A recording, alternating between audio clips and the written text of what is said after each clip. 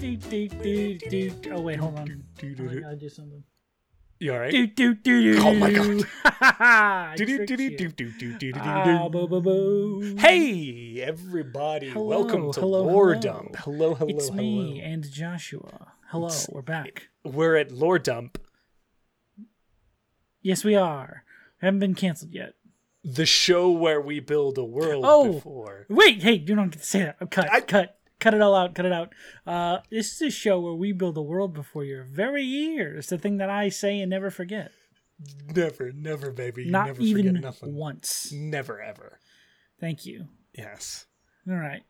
And we're back in. All right. At least you can remember the email. No, I can't actually. Not this time. What's the email, Josh? The email is... So scramble for it. It's absolutely loredumpquestions@gmail.com, which I didn't have to look at my notes. That's can't very see- good. Yeah. very So good. if you want to ask us, wow, we're off to a really good start. If you want to ask myself or Mr. Shikadance, the Shawnee Sean, the Marky Mark of the D&D world, The Funky Bunch. I'm your Funky Bunch. Then go ahead and send your questions over to loredumpquestions Jesus. at gmail.com. What a start we are on. Or, you know what else you could do? Sean? What can I do?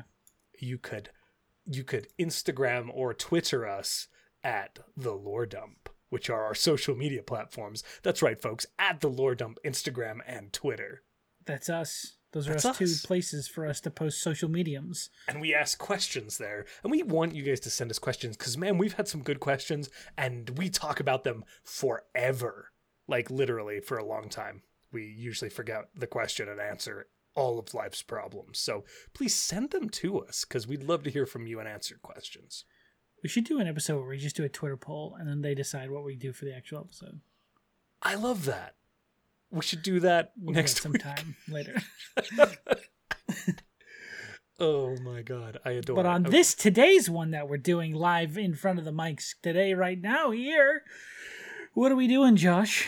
Oh What are you my going to God. run us through? You know, we've gone grand recently. We've defined cities, nations, iconic historical figures, gods, reality itself, extraplanar entities. So you know what we're gonna do?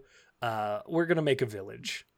It's been Just a a it's been humble a little while. village? Yeah, it's Pittsburgh is like the last kind of settlement we made. I want a village. I want a village that our players could use, and it's lively and wonderful and beautiful and excellent. So let's build a village, Sean, Let's build a village. because it takes a village. It takes a village to build a village, but us two idiots are going to do it here in under an hour. A village of idiots. Oh, God. Well, imagine if we had our own village. God damn. Is that what this village is? It's just you and me. It's just you and me as dual mayors, mayoring together a village of Okay, so people. we've already established there's an Etten that runs this village. Yeah. Yes. Oh my And God! it's just yes. you and me arguing with each other. So we over are every a decision. two-headed Etten that rules over this village. Yes. We've got the soft boy and we've got the funny one. Yes. Who- You handle all the policy making and I deal with the law and the justice. Okay, I love it. And okay, so it's literally us, and each head has a beard. One has glasses. They both wear hats. They share a hat. They share one hat They that share they take. one They mayoral swap hat. back and forth. Yeah. What is our? They What take is turns our? wearing the mayor hat. What so is they our get the end's mayor. name? What is it?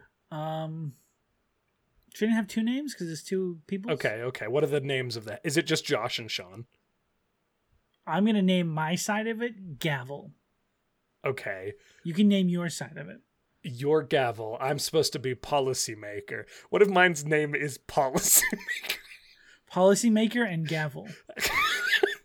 We'll just call we'll call my head policy. Policy. We'll call and it gavel. Paul and Gav. Paul and Gav. Yes, it's Paul and Gav. That's it. Yeah. Done. Okay. Paul and Gav the Etten. Paul and Gav the mayor of a town yet to be named.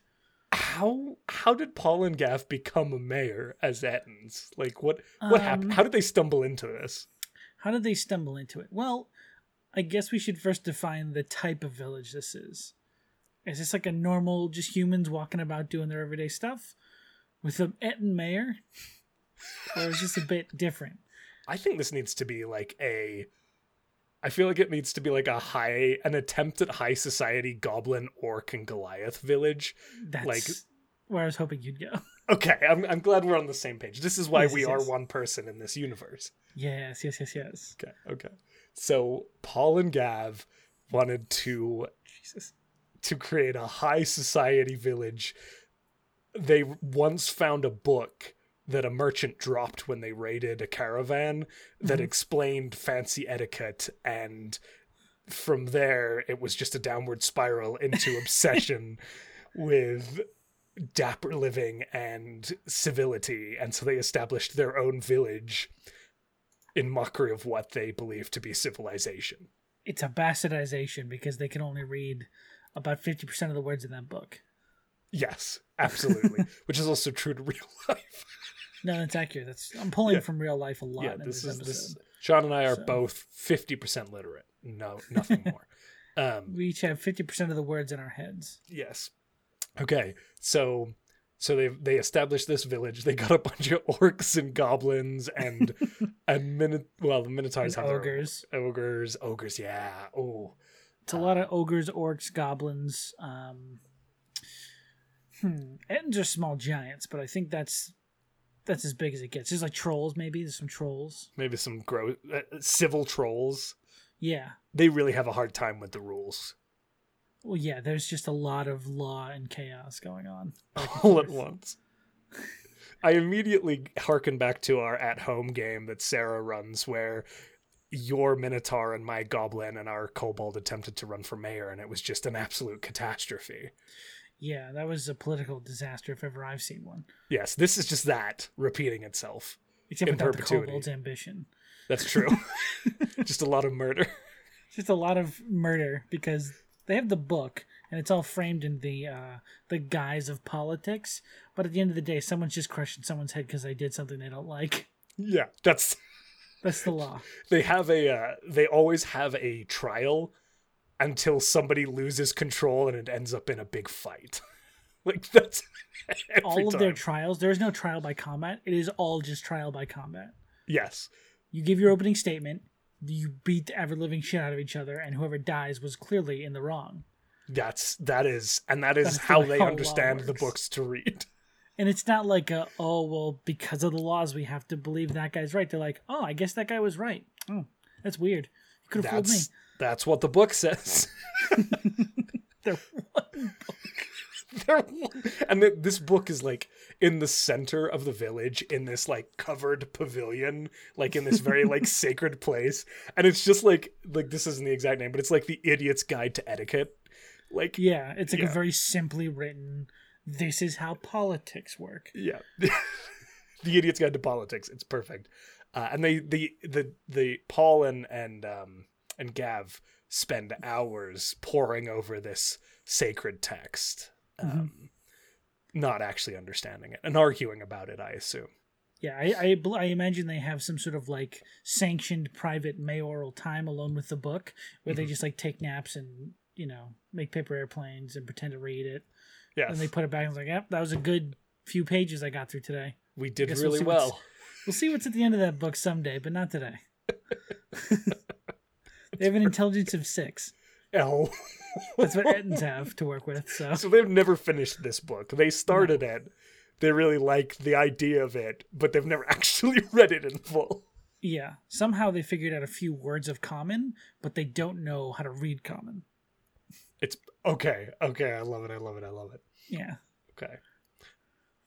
I like to think that the one thing they have established is that these laws apply to everybody. Like, so if a human like stumbles upon them, it's not like immediate hostility. They're like, oh yeah, no, we're a good functioning political system that anybody can come into. And then it starts to very quickly fall apart around the adventuring party as they start to realize that they have no idea what they're doing. And this facade of civility and legal structure is just that, a facade and nothing else. Yeah, there's just a bunch of chaos happening, but it's in around buildings this time. Yes, there's some structure. There's policemen, but they mostly are just fighting with each other the entire time, and there's like Yeah. Yeah. The only difference between law enforcement officers and the general public is some sort of shiny piece of metal that they have on their body that they've been deemed. You know what this sounds like? This sounds like a freaking Wild West town, essentially. It basically is. We've created a Wild West town. It's a Wild West town filled with goblins and orcs and ogres and an Eton mayor. Yeah, and there's sheriffs that really vigilante law the whole thing. And under the mayor's name. And every campaign they have, the only reason the Eton wins is because ogres run against him every year to try and beat him in the fight that they have for the election fight. Okay. The electoral scrummage. And scrummage? Basically...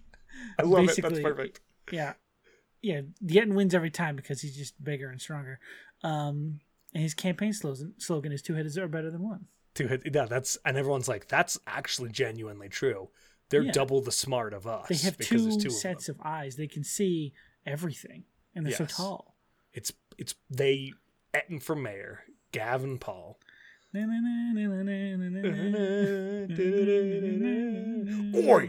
I'll fucking kill you. Till a giant comes to town. That'll be a different day. That'll be a whole other thing. Yes, okay, I love it. So we've got the population, we've got the political and legal structure. Mm-hmm. You mentioned this earlier, we didn't do it. What's the name of the village? What are we calling it? What is the name of the village, Josh? That's a good question. Why don't you tell the people? It's got to be something literal. It's got to be they saw something and named it after that. Something in like Stonebrook Hollow, but funny. Like Big Rock. Yeah, Big Rock, or something just really it also harkens back to Frontier Town, but literally Big Rock would be good, or Broken Tree, or Wet River. Swampy Land. Green Grass, Green Grass Hills. It should just be called Dust Hole. And it was just a hole of dust. Just a big hole dust. Yeah. I like Broken Tree. Broken Tree? Okay. Yeah.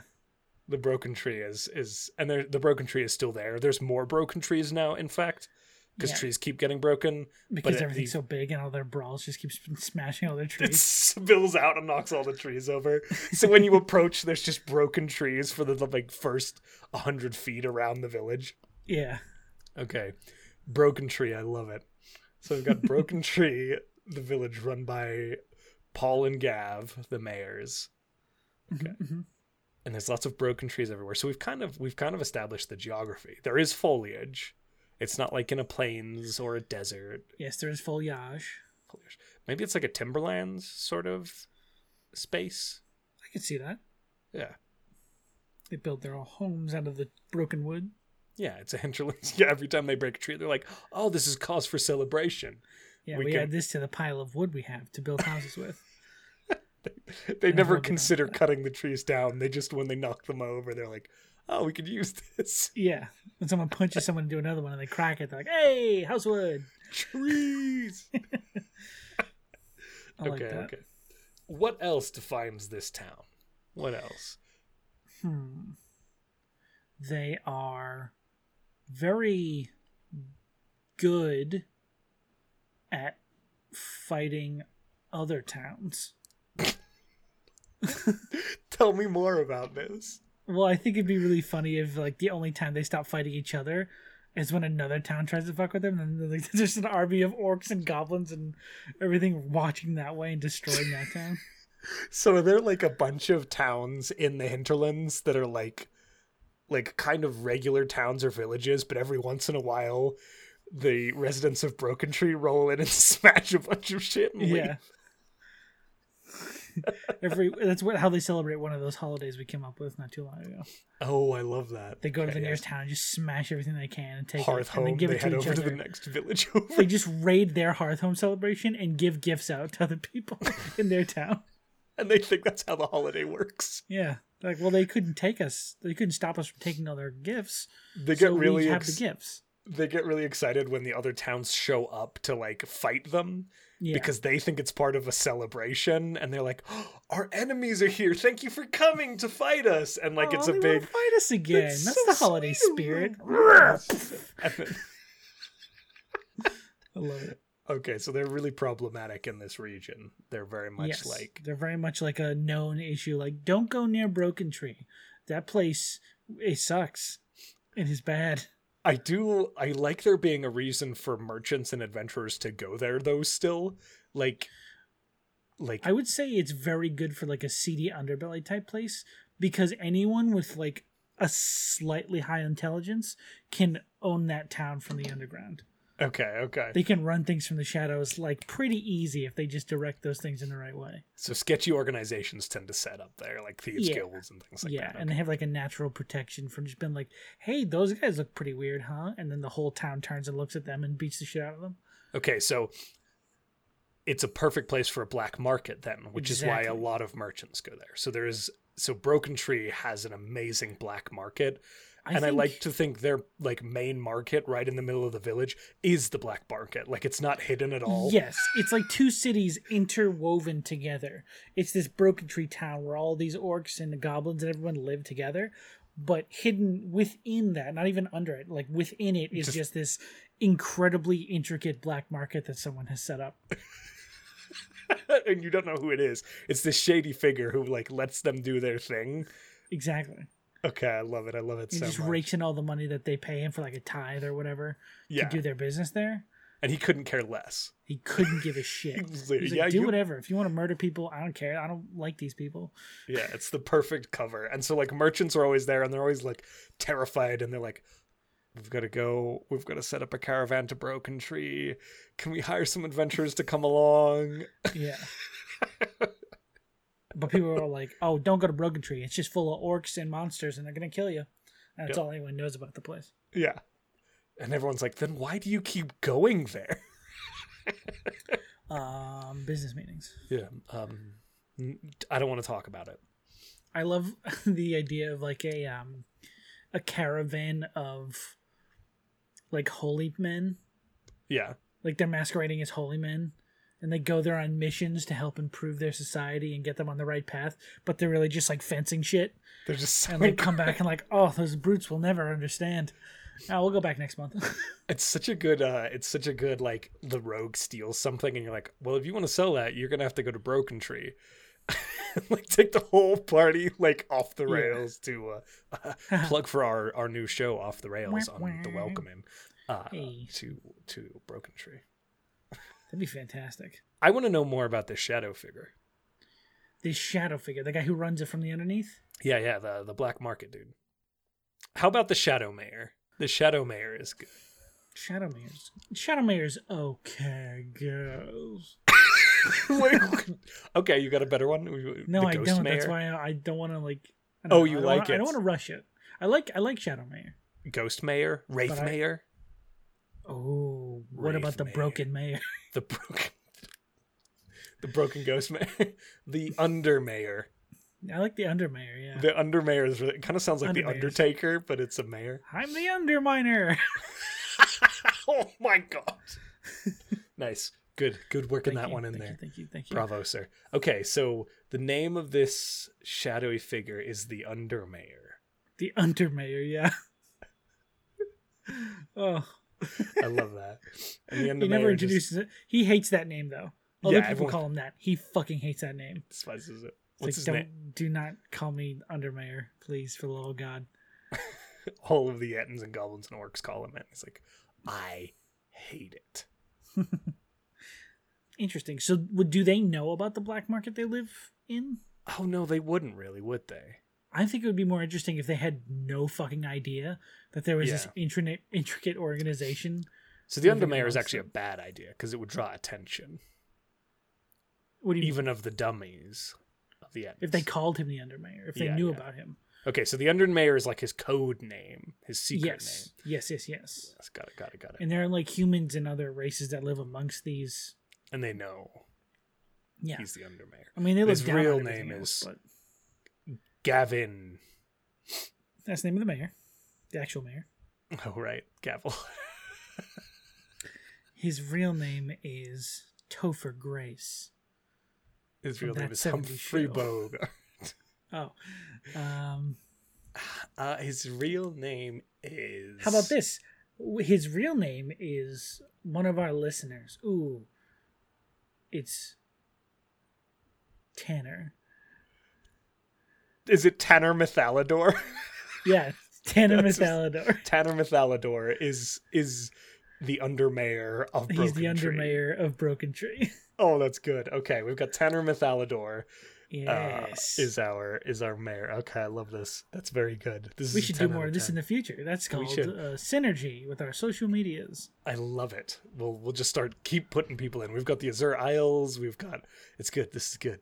Okay. Okay, so we got Tanner Methallador, the undermayor, which is very cool. Like, that actually sounds really cool. Yeah. I like that name a lot, actually. Okay. And we've got this hinterlands town with this Etten mayor who keeps swapping hats and always wins the election because he's got two heads and it's better than one. Yeah. And they But really, it's just because he's stronger. bigger, yeah.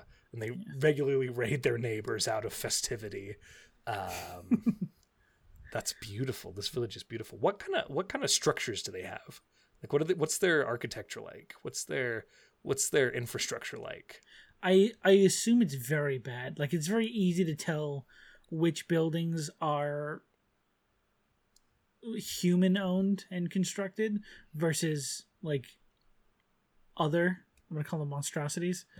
Okay. The ones that the monstrosities sort of built.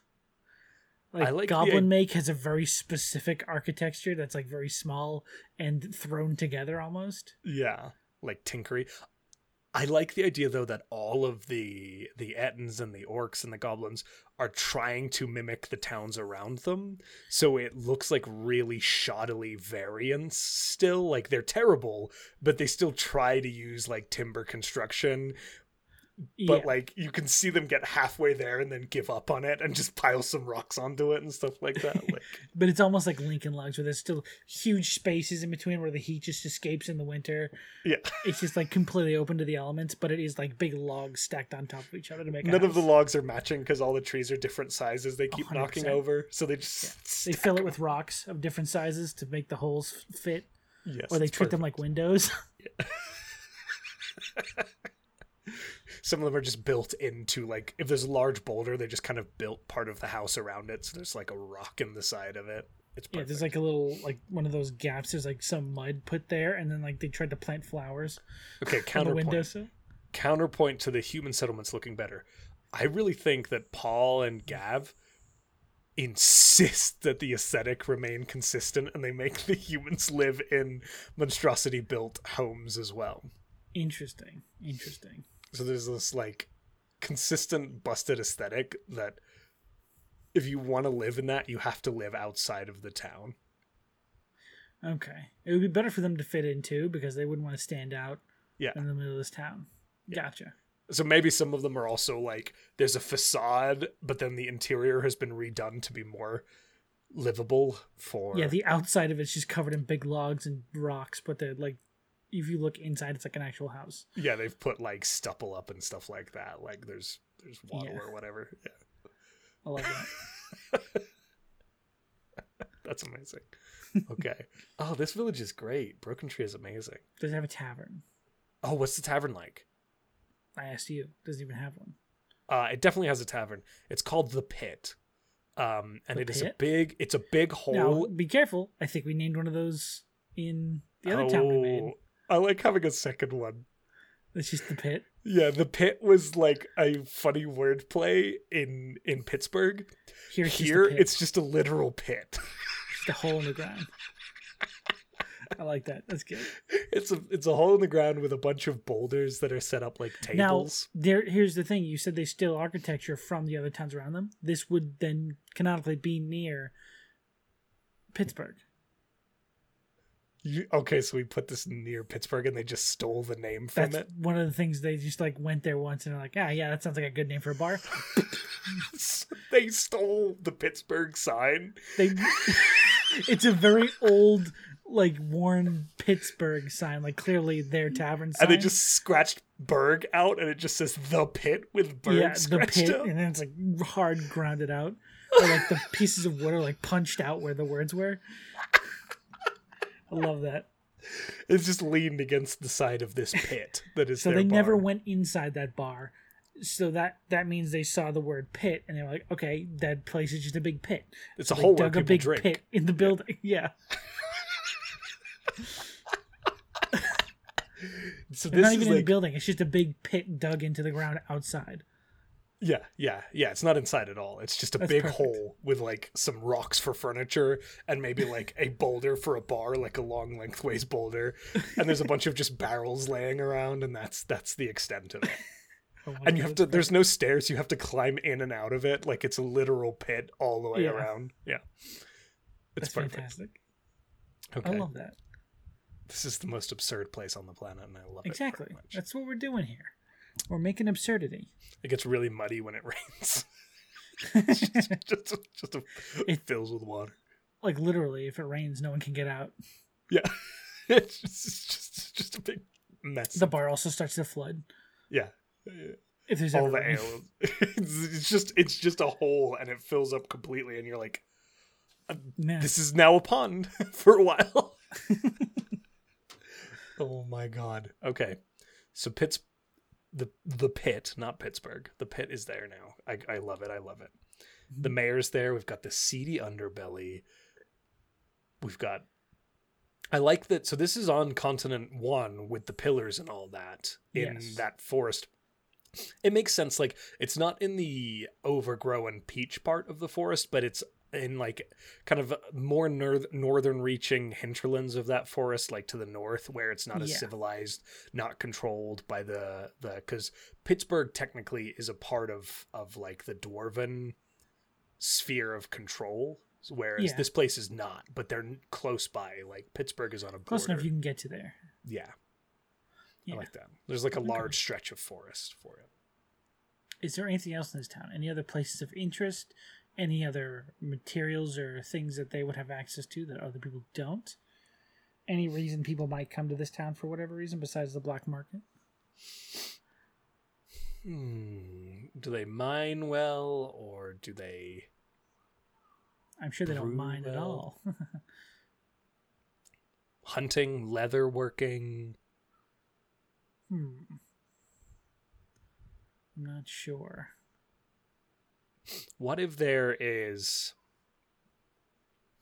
What if we do a play on goblins and salvaging?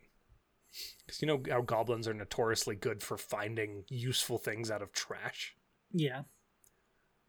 Or making useful things out of trash. Yeah. What if? What if the dwarves of the pillars magically yeet their garbage into a pit? Or like a magical teleporter, and it comes out near this place, and the goblins recycle it. Yes. Yeah, that's fucking amazing. If there's just like all the Grinch Who Stole Christmas, Yeah. but reversed, they just throw their shit from the top of the mountain down to this fucking cesspool of a city Yeah, or they this like village. this little village, and so there is really useful crap that the dwarves don't realize in there, and the goblins keep finding it, and there's just a billion scrap yards where they're selling dwarven trash. Can there be the Goblin College of Artificing, and it's just a Yes. fucking dump? It's just like this sprawling dump of scrap metal and shit. 100%. Love that so much. I also like, it's not like they literally throw it off the mountain. The dwarves have shows this up there. portal that they throw things into, and the other side of the portal just sits about a kilometer out from the village, and just Yeah. trash constantly vomits out of it into this giant pile. Oh, I love that. It's so good. God, I love goblins. Oh, that's fantastic. That's so good. This is amazing. I love this little village. It's really good. Now I you would can start be a campaign. goblin from here. You could. You could be That's a really Broken cool. Tree goblin. Yeah, I'm a goblin from Broken Tree. I went to the College of Artificing. Watch me put this trash can into something and make a magic item. He's got surprisingly dwarven-looking armor that's just modeled together. He's wearing all dwarvish clothing. Yeah. It's really nice stuff, too, from, like, last season, though. Yeah. It's, like, weirdly dated. Yeah. I like to think that they don't think any of it's fancy. They just rip it apart and reuse pieces of it. Yeah, it's all bits and bobs. In their, like, shitty log houses, there's, like, very nice, like, candelabras and stuff that they find at the dump. Yeah. Like, there's, like, portal mirrors, and, like, they don't even realize it. Like, they have a mirror leaning against one wall, and it's, like, a portal. And occasionally a goblin will go missing, and it's because they fell into the mirror. Oh, God, I love that. It's like a story hook, too. It really is. Like, a magical artifact gets thrown out, ends up in Broken Tree, and you have to go retrieve it. Yeah. Oh, man. I like that. Oh, that is fantastic. Are there any other details we need for this? I'm in love with the place. I'm in love with the place. I think we add details later. Yeah. But for now, I think that's a very good place. It's got what it needs. We've got it located. It's got a couple of different really unique hooks to it. It's perfect. Yeah. It's just broad enough to where it can be used as a setting, but the DM can also make its own stuff up there. Yeah, like you could throw a leatherworker or a blacksmith, or you could throw other prominent figures around, but yeah, it's got its factions. You know, like like sometimes maybe there is conflict between the goblin artificers and, Tanner Mythallador. You know what I mean? Well, there 100% should be, because he knows exactly how worthy everything that comes out of that portal is. And that's he keeps probably trying to why he set hire up shop them. here. Yeah. Oh, yeah, that's why he's there. Yeah, he probably has people that like sneak into the dump and search around for useful stuff. And they're actually the goblins fighting keep over chasing him away. Yeah, the goblin's like, This is our trash. Get out of this here. is mine. I adore it. I adore it. Okay, cool. All right. We've done it. We've built another village. A wonderful... I like how densely populated this one continent... Siri, you'll never understand. He said sorry, not Siri. Shut up. I'm sorry, I didn't understand that. Yes. Okay, great. Thanks for that interruption in That's the middle of us closing out this section. Just keeping it in. We're so professional. Hey, do you know what that means the next part of this session is? More Siri jokes. No. Nice try, though. Instead, we're going to answer a question. A question? A question, Sean. Cool. We've never got done that before. Yeah? Where have you been the last 16 episodes? Oh. What did you do with the real Sean? I'll never tell. Give him back to me. Okay, so here's our question. We're in a rare mood today. Hey, Sean, this is a question from me, the governor, aka Josh. What do you want? I want to know. Wow, I don't want to ask it anymore. I mean, sure, bud. You're scaring away. Way to advertise asking us questions when that's the response. Hey guys, you should ask us questions because we're gonna go. Fuck The you. fuck do you want? My question for you, Sean, is okay.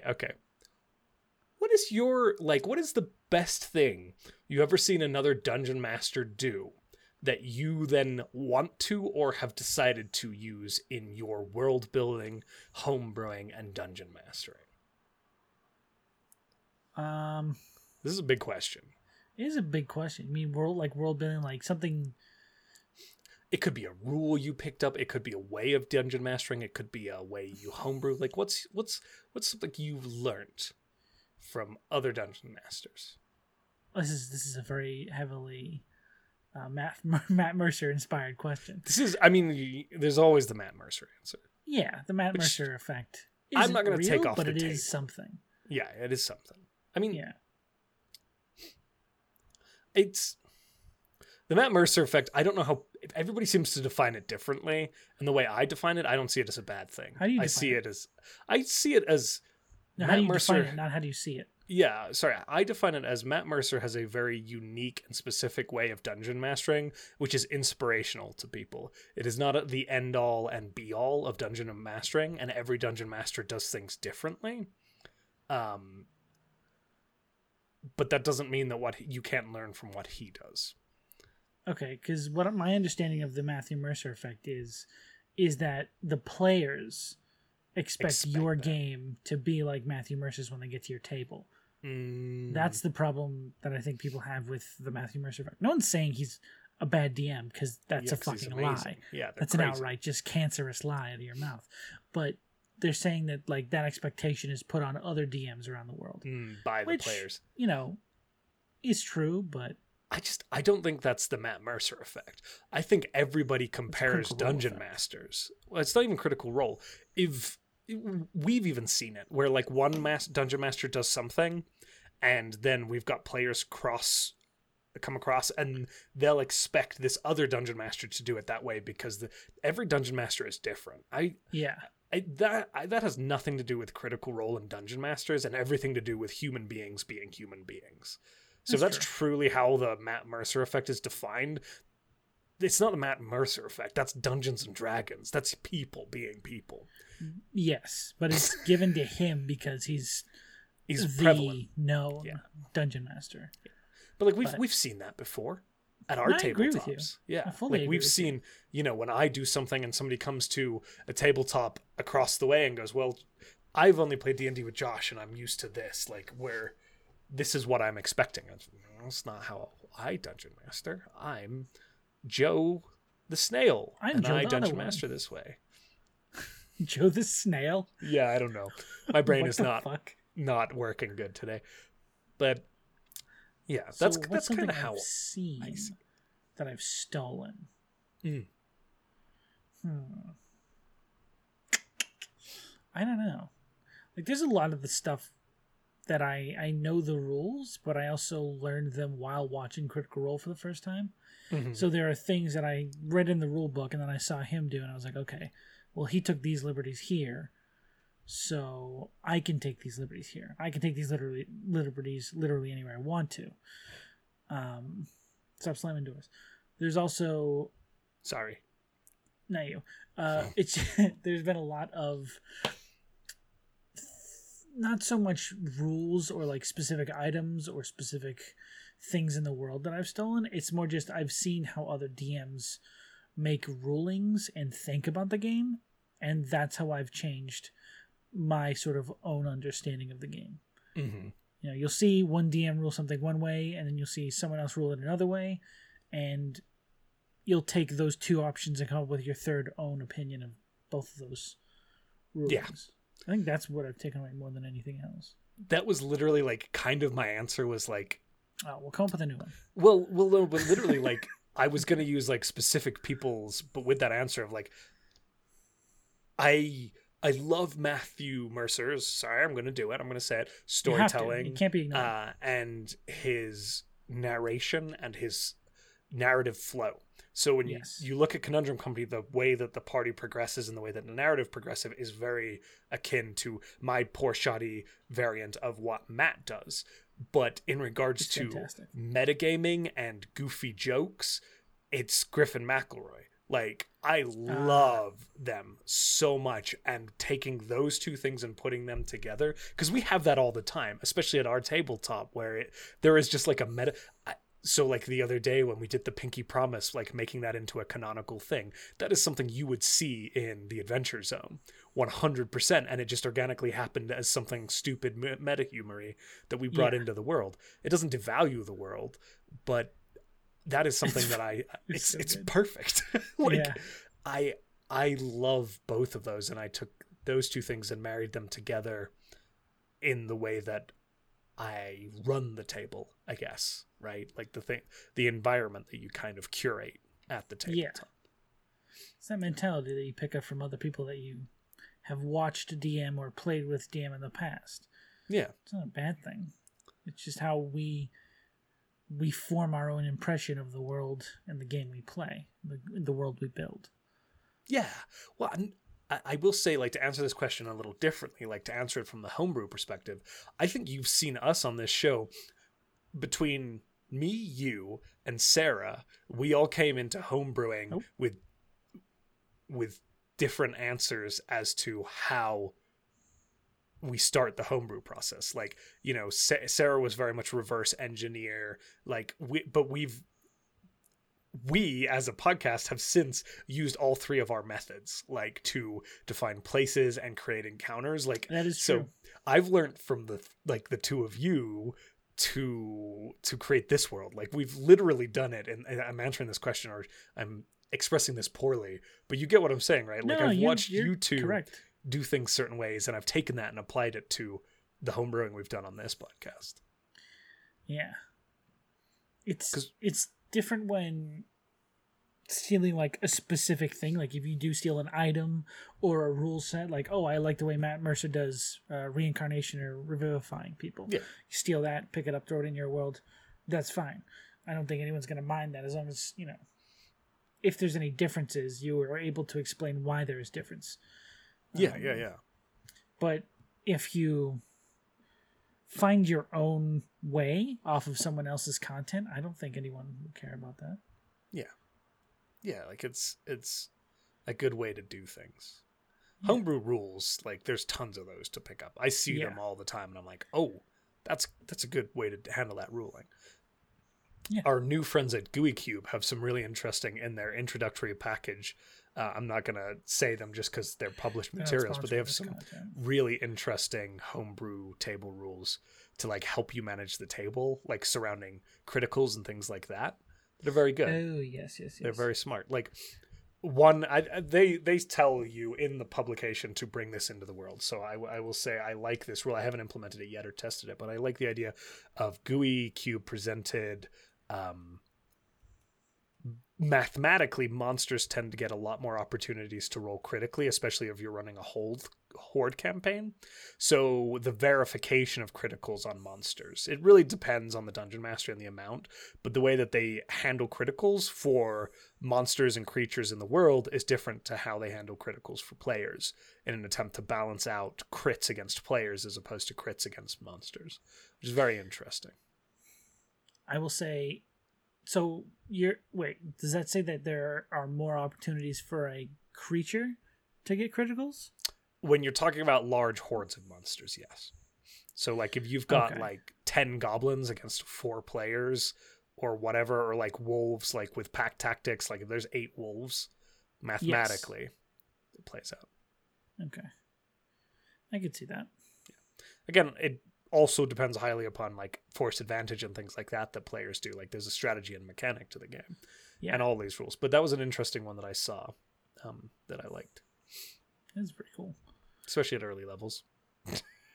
Yeah. When, you know, you throw 10 wolves at a party and they have pack tactics and a roll in advantage, the chances of those wolves getting crits is much higher than the party. Depending on the party makeup. Depending on the level of the party, I would say. Yeah. We're talking first level, second level, third level here. Yeah, because if they're 8th level, a crit from a wolf is going to do probably 7 damage. 8th levels, you're not fighting wolves, hopefully. Exactly. I mean, that's very different, but you know what I mean. I mean, the monsters scale up, so it's interesting. But yeah, again, examples of that sort of thing. Like there's interesting rulings out there. I've seen interesting like ways to handle death.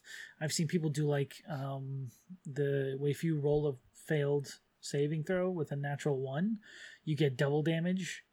Same with like enemies, if they roll a natural 1 on their failed, they get double damage. I think that is fucking bananas.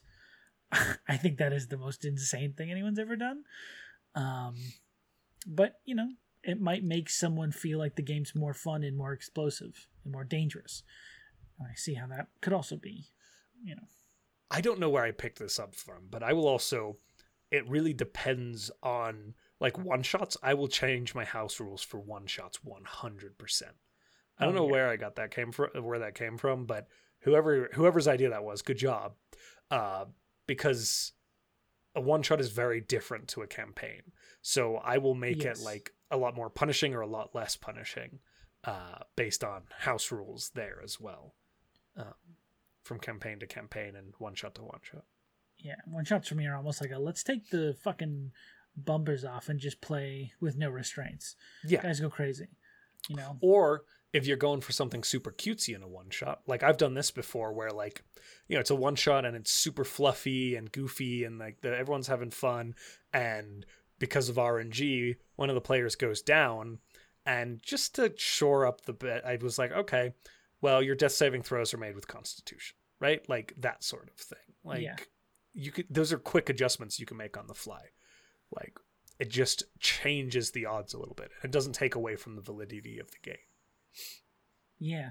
How did we get here? This is completely unrelated from the original question. Idea. Hey, have you stolen any items or rules or locations or things from DM before?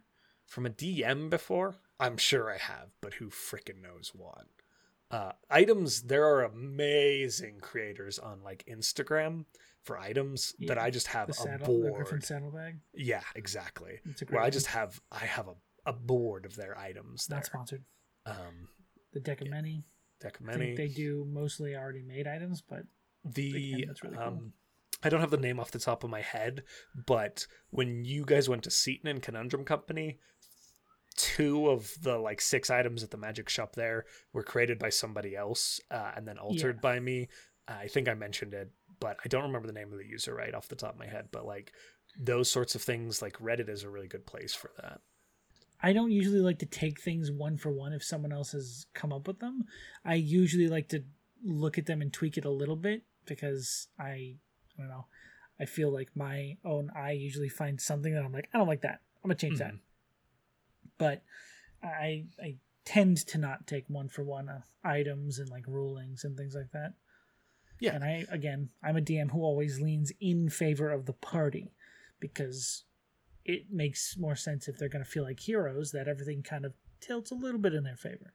Yeah, agreed. But they can get fucked over.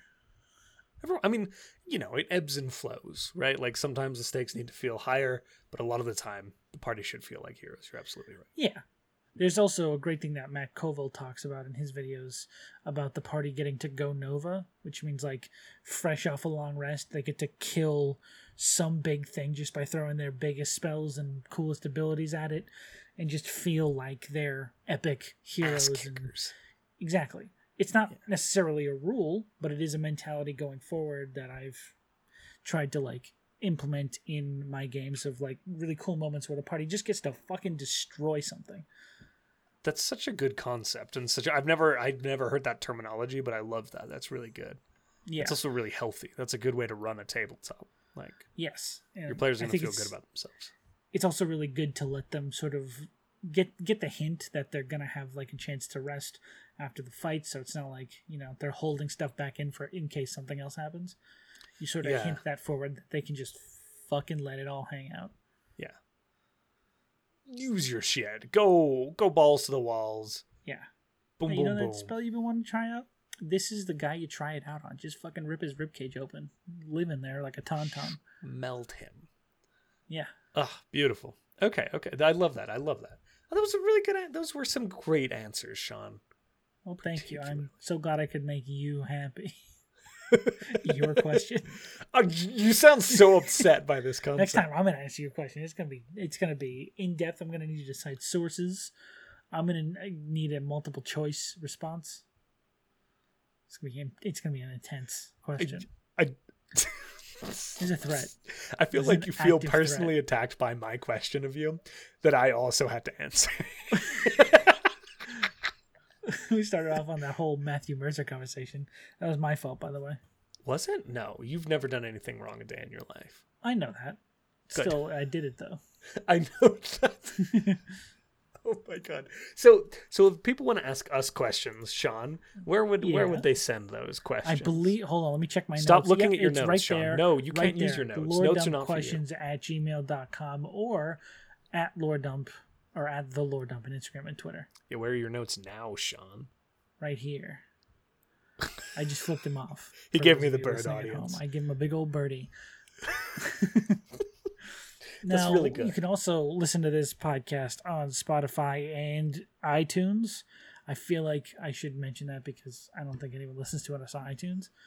And if there's a way to get it to more places where you listen, send us an email and I'll put it there. It's not that hard. I just need to know where to put them. That's really good to know. I didn't Yeah. know that. I'm going to send you an email about where to put things. Where do you listen to podcasts? Spotify. Yeah, exactly. Yeah, that's why I put it on Spotify. Hey, Sean, I'm going to send you an email asking you just to make sure to double check that it's on Spotify. What is it gonna say? Is it gonna say boo da boo boo boo da boo boo boo da boo boo?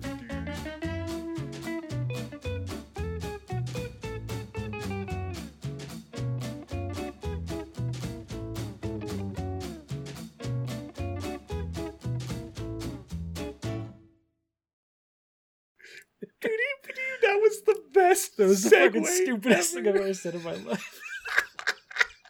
I feel like I'm on Blue's Clues. This whole session was hot garbage. Oh, I'm not gonna listen to this. I'm just gonna have it post live with the full audio. There will be no editing. Like, the content is fantastic. We suck. Oh, I know that for sure. Oh, okay, I'm stopping recording.